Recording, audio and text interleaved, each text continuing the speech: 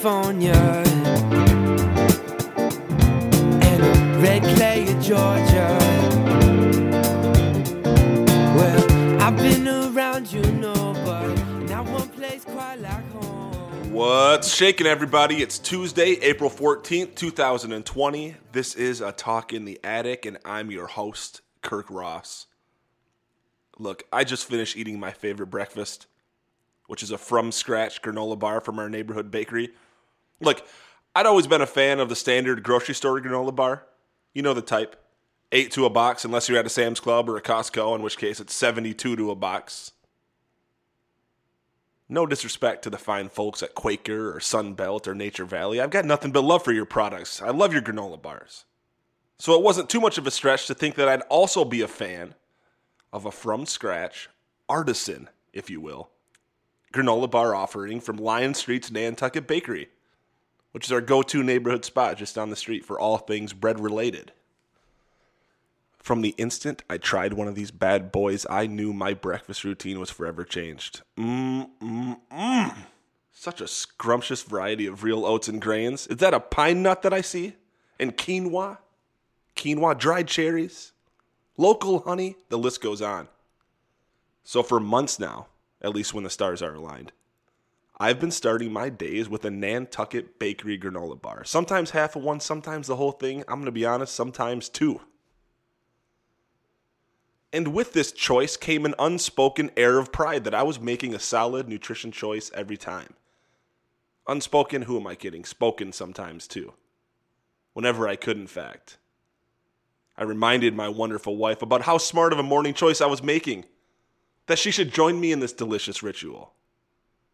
But Jessica had never been a fan of the granola bar. It was too much of a risk of getting stuff in her teeth, she asserted. And it wasn't until day 14 of isolation that she finally caved in and tried a bite.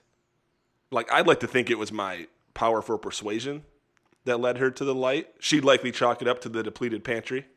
But why exactly she tried the granola bar isn't the point here, folks. What matters is what she said after her very first bite. "This is the granola bar you've been talking up?" "Yeah, babe, isn't it great? Didn't you notice there's quinoa?" "Sure, there's quinoa, but this isn't a granola bar. This is a cookie." "What's that now?" "Yeah, this is a cookie. You've been eating and bragging about eating cookies for breakfast." Suddenly, my brain went into overdrive, comparing the attributes of my sacred granola bar and that of, as what Jessica called, a cookie. And by God, she was right. Sure, I didn't go down without a fight, but it's rectangular. Cookies aren't rectangular, and it's so thick. Cookies aren't that thick. Abort. Its thickness only makes it a worse cookie. It's already sweeter than most cookies, denser than most cookies. Now it's thicker than most cookies, too. Kirk, admit it, damn it. You've been eating a 400-calorie cookie for breakfast. And with a heavy heart, I admitted the truth. Jessica was right. So during our last grocery run just a few days ago, I had decided that despite my desires, I would discontinue the granola bar, nay, giant cookie, from my morning routine. When we went into Nantucket, only one customer was allowed into the bakery at a time, so Jessica did the honors. But before she walked in, I noticed a sign offering a deal on, get this, cookies. The sign for the special deal on cookies read as follows: all cookies, buy one, get one. Let me repeat that. All cookies, buy one, get one. If you'll indulge me for a moment here and recall last week's theme of precise language, buy one, get one. Isn't that how most monetary transactions work? I buy one thing and in return I get one of said thing. So isn't buy one, get one just business as usual? What if I buy two? Will I get two? I know. Buy one, get one is just short for buy one, get one free. But isn't the free part the most important part of the special? You're going to omit the most important part? You're going to yada over the best part? But there's something even more important to note here. You see, I wasn't quite ready to give up on my beloved granola bars just yet. So I got to thinking, if all cookies were on special, and if the granola bar was really indeed a cookie, then shouldn't the granola bar also be on special? So before Jessica entered, I dramatically grabbed her by the sleeve, pulling her gently back from the doorway. "Jessica, babe, if the granola bars are buy one, get one, then you're right. I have been eating cookies for breakfast. But if they're regular priced, please buy 10. Thank you. And if you're wondering what the outcome was, allow me to remind you what I said at the very beginning. I'm just finishing up my breakfast, which, as previously stated, was a from-scratch granola bar, not a cookie. So, let's start the show. Let's bring it on home. Let's bring it on home, baby. 616 and Ben calling. Let's bring it on home. Let's bring it on home, baby. 616 and Ben calling. Let's bring it on home. Let's bring it on. And let's bring it on home, baby.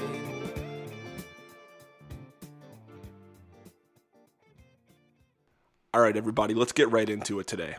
Last Tuesday, April 7th, 2020, the world lost a one-of-a-kind musician, a poet, a humorist, an activist.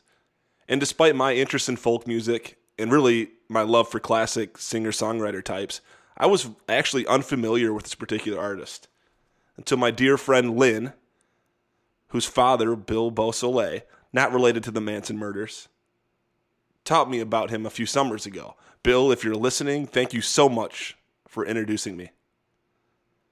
John Prine. John Prine was born and raised outside of Chicago in the mid-40s. In the summers, he would visit Kentucky with his family. At the age of 14, he started to learn how to play the guitar, which led him eventually to Chicago's Old Town School of Music, specializing in folk. But even still, this was nothing more than a hobby for young John Prine. He wasn't cut out to be a full-time artist, no way. And that's why he joined the U.S. Postal Service as a mailman. He'd deliver mail all day, think of song lyrics in his head, and then whenever possible, he'd perform them at various open mics around Chicago. Now, my first interview guest, Illy the Kid, is also a mailman and is also using his route as inspiration for his photography, just as John Prine did with his music. Great minds think alike, I suppose. Shout out to you, Rob. Stay positive, stay safe, stay healthy out there, you essential son of a gun, you. Back to John. After 5 years of delivering mail, he was drafted into the Army. This was in the late 60s, so during the Vietnam War. When he returned, he continued playing open mics. His humble demeanor and incredible lyrics caught the eye of then already famous Chris Christopherson. You all know him, Chris Christopherson, and that's basically when everything changed for John Prine. Many of you listening may have never heard of John Prine or ever listened to John Prine. Some of you may have. Today, to pay tribute to him, I suggest that we all listen.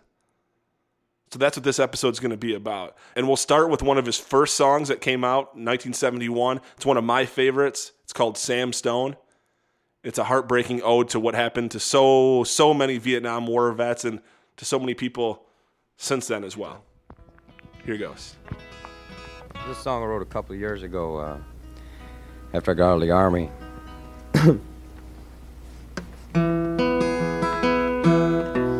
Sam Stone came home to his wife and family after serving in the conflict overseas. And the time that he served had shattered all his nerves and left a little shrapnel in his knee. But the morphine eased the pain, and the grass grew around his brain and gave him all the confidence he lacked. With a purple heart and a monkey on his back, there's a hole in Daddy's arm where all the money goes. Jesus Christ died for nothing, I suppose. Little pitchers have big ears, don't stop to count the years. Sweet songs never last too long on broken radios.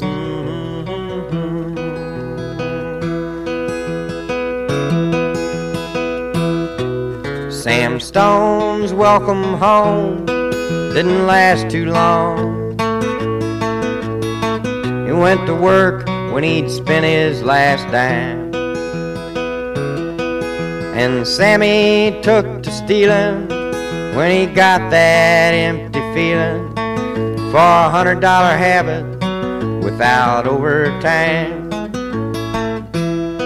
and the gold rolled through his veins like 1,000 railroad trains, and eased his mind in the hours that he chose, while the kids ran around wearing other people's clothes. There's a hole in Daddy's arm where all the money goes. Jesus Christ died for nothing, I suppose. Little pitchers have big ears, don't stop to count the years. Sweet songs never last too long on broken radios.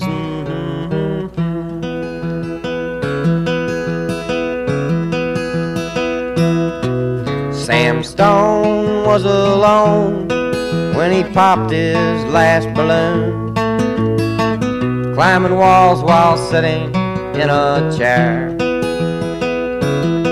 Well, he played his last request while the room smelled just like death, with an overdose hovering in the air. But life had lost its fun, and there was nothing to be done but trade his house that he bought on the GI Bill for a flag-draped casket on a local hero's hill. There's a hole in Daddy's arm where all the money goes. Jesus Christ died for nothing, I suppose. Little pitchers have big ears, don't stop to count the years. Sweet songs never last too long on broken radios.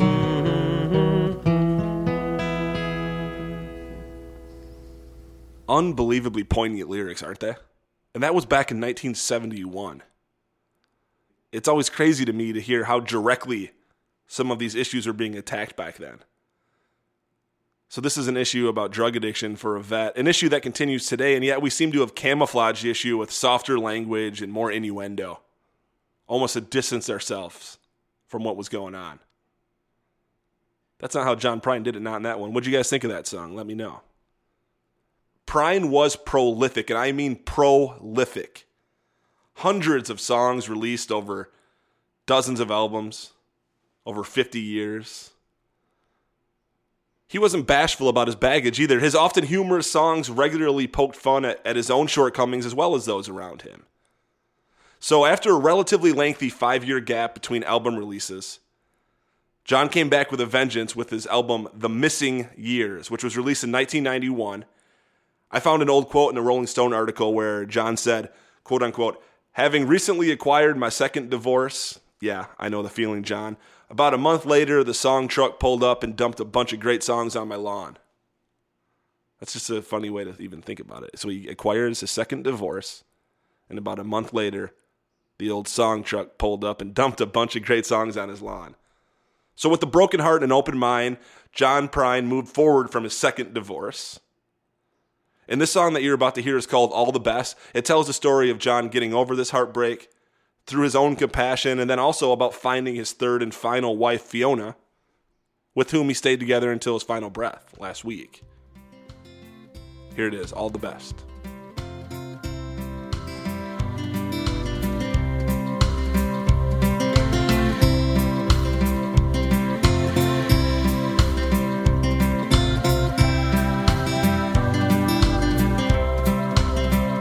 I wish you love and happiness.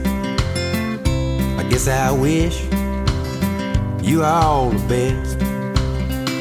I wish you don't do like I do, and never fall in love with someone like you. 'Cause if you feel just like I did, you probably walk around the block like a little kid. But kids don't know, they can only guess how hard it is to wish you happiness.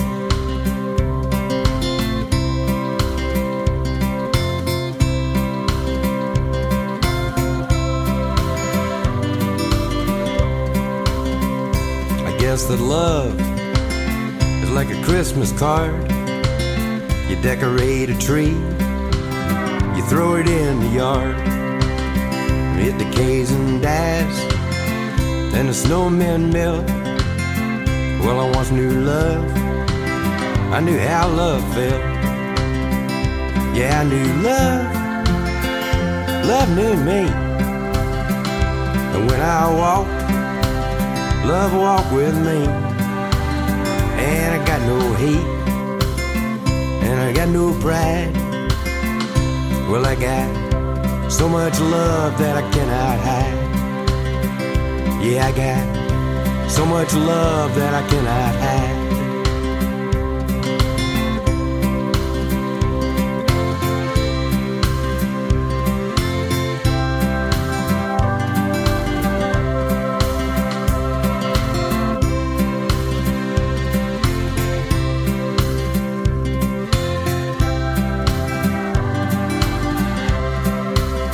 Say you drive a Chevy, say you drive a Ford. You say you drive around the town till you just get bored. And then you change your mind for something else to do. And your heart gets bored with your mind and it changes you. Well, it's a doggone shame, and it's an awful mess. I wish you love, I wish you happiness. I wish you love, I wish you happiness. I guess I wish you all the best.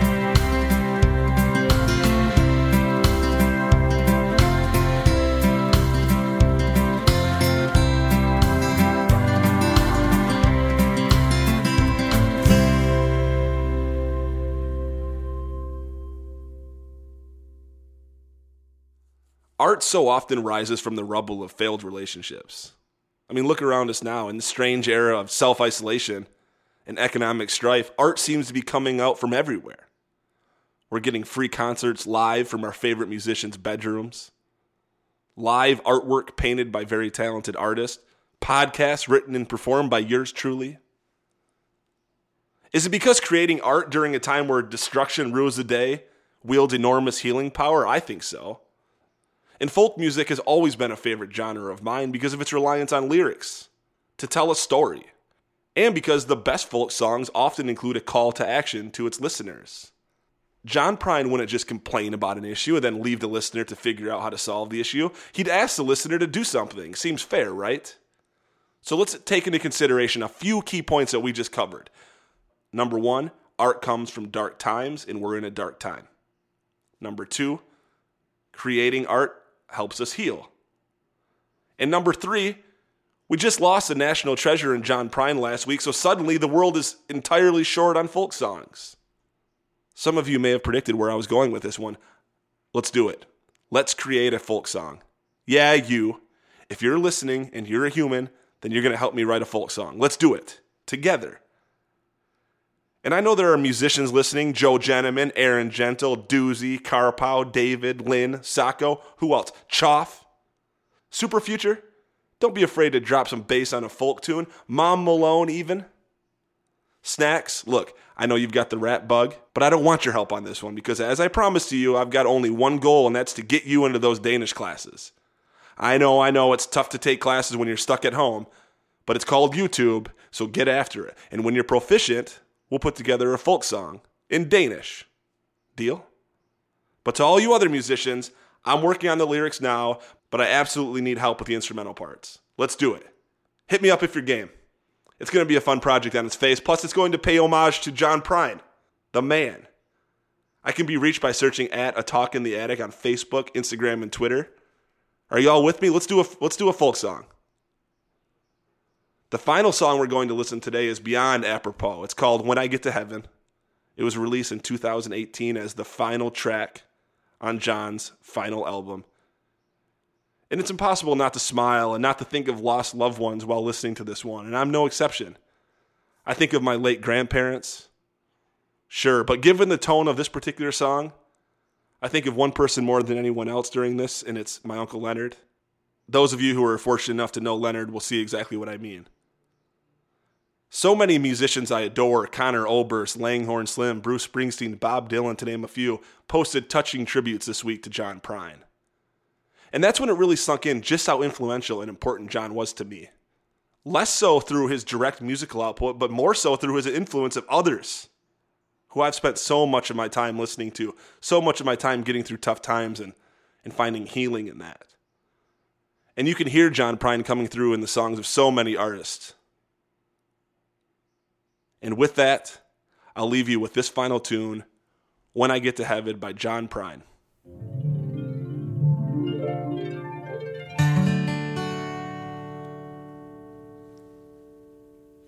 When I get to heaven, I'm going to shake God's hand, thank him for more blessings than one man can stand. Then I'm going to get a guitar and start a rock and roll band. Check into a swell hotel. Ain't the afterlife grand? And then I'm going to get a cocktail, vodka and ginger ale. Yeah, I'm going to smoke a cigarette that's 9 miles long.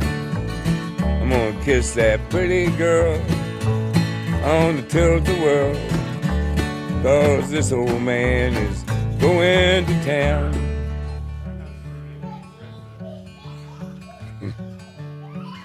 Then as God is my witness, I'm getting back into show business. I'm gonna open up a nightclub called the Tree of Forgiveness and forgive everybody ever done me any harm. Why, I might even invite a few choice critics, those syphilitic parasitics, buy 'em a pint of Smithwick's and smother 'em with my charm. 'Cause then I'm going to get a cocktail, vodka and ginger ale. Yeah, I'm going to smoke a cigarette that's 9 miles long. I'm going to kiss that pretty girl on the tilt-a-whirl. Yeah, this old man is going to town.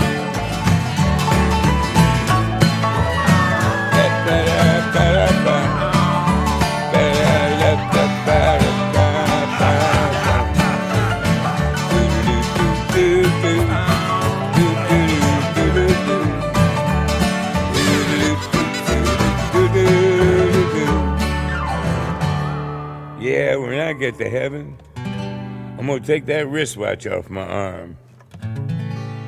What are you going to do with time after you bought the farm? And then I'm going to go find my mom and dad. And good old brother Doug, well, I bet him and cousin Jackie are still cutting up a rug. I want to see all my mama's sisters, 'cause that's where all the love starts. I miss them all like crazy. Bless their little hearts. And I always will remember these words my daddy said. He said, "Buddy, when you're dead, you're a dead peckerhead." I hope to prove him wrong. That is, when I get to heaven. 'Cause I'm going to have a cocktail, vodka and ginger ale. Yeah, I'm gonna smoke a cigarette that's 9 miles long. I'm gonna kiss that pretty girl on the tilt-a-whirl. Yeah, this old man is going to town. Yeah, this old man is going to town. Do-do-do, do-do-do.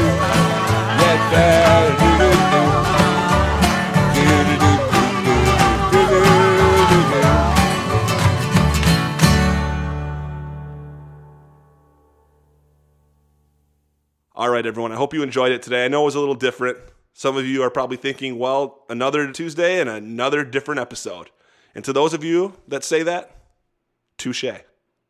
You keep tuning in, though, don't you? Of course, this upcoming Friday, we have the chilling but uplifting conclusion to the Chris Ten Harmsville story.